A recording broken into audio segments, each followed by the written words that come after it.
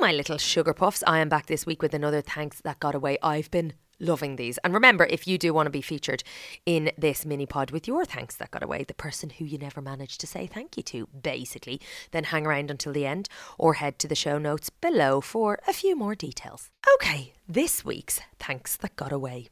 Dear Angela, I wanted to share my Thanks That Got Away with you. Fantastic. I am a transgender man and came out as such last year to my parents, but not to my wider family until this year. I was fearful of how my grandmother would react. I thought she would think that I was attention seeking, or maybe that I was quote unquote a tomboy, when in actual fact it was a lot more than that. In addition to this, it was hardly spoken about when she was my age, so there was a bit of a generational difference. However, when I sat down and explained that I was transgender, she hardly batted an eyelid, and her first question was how my parents reacted and whether or not other people were okay with it. It just shows how thoughtful she is and how little it mattered to her, because at the end of the day, we are still family. I just regret that it was during the pandemic, because although we're not an overly affectionate family, I could have at least given her a hug out of gratitude and shown her how much it meant to me to have her on my side, because I have a long journey ahead of me to become the most comfortable I can be in my own skin. Tanner. A lovely one. That is beautiful.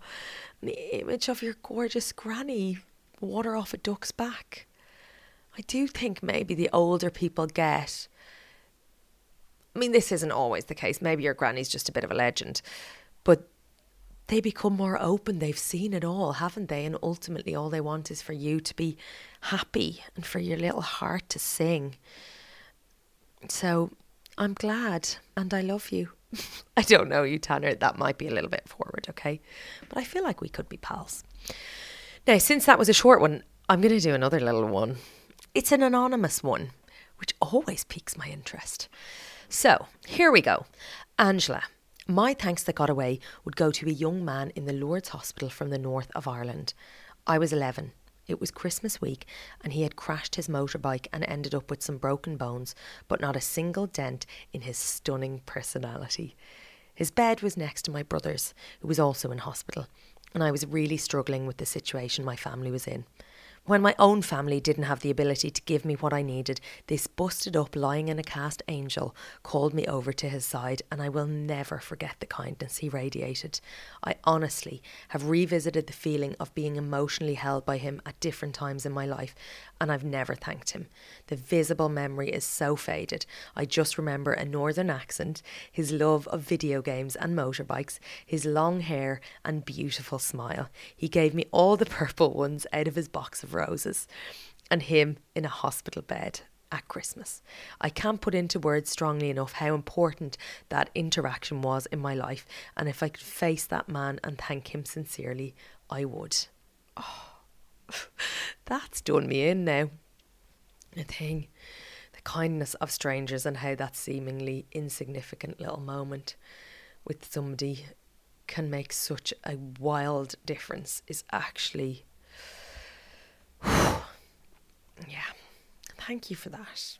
I'm off to weep.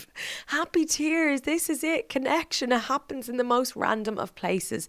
Never underestimate the ability that you have to change somebody's life or the way they feel about something. Anyway, I'll get off my little soapbox now. Who's your thanks that got away? To get your story featured, just email no more than 600 words to thanks@thanksamillionpodcast.com. Please do rate, review and subscribe. It means a lot.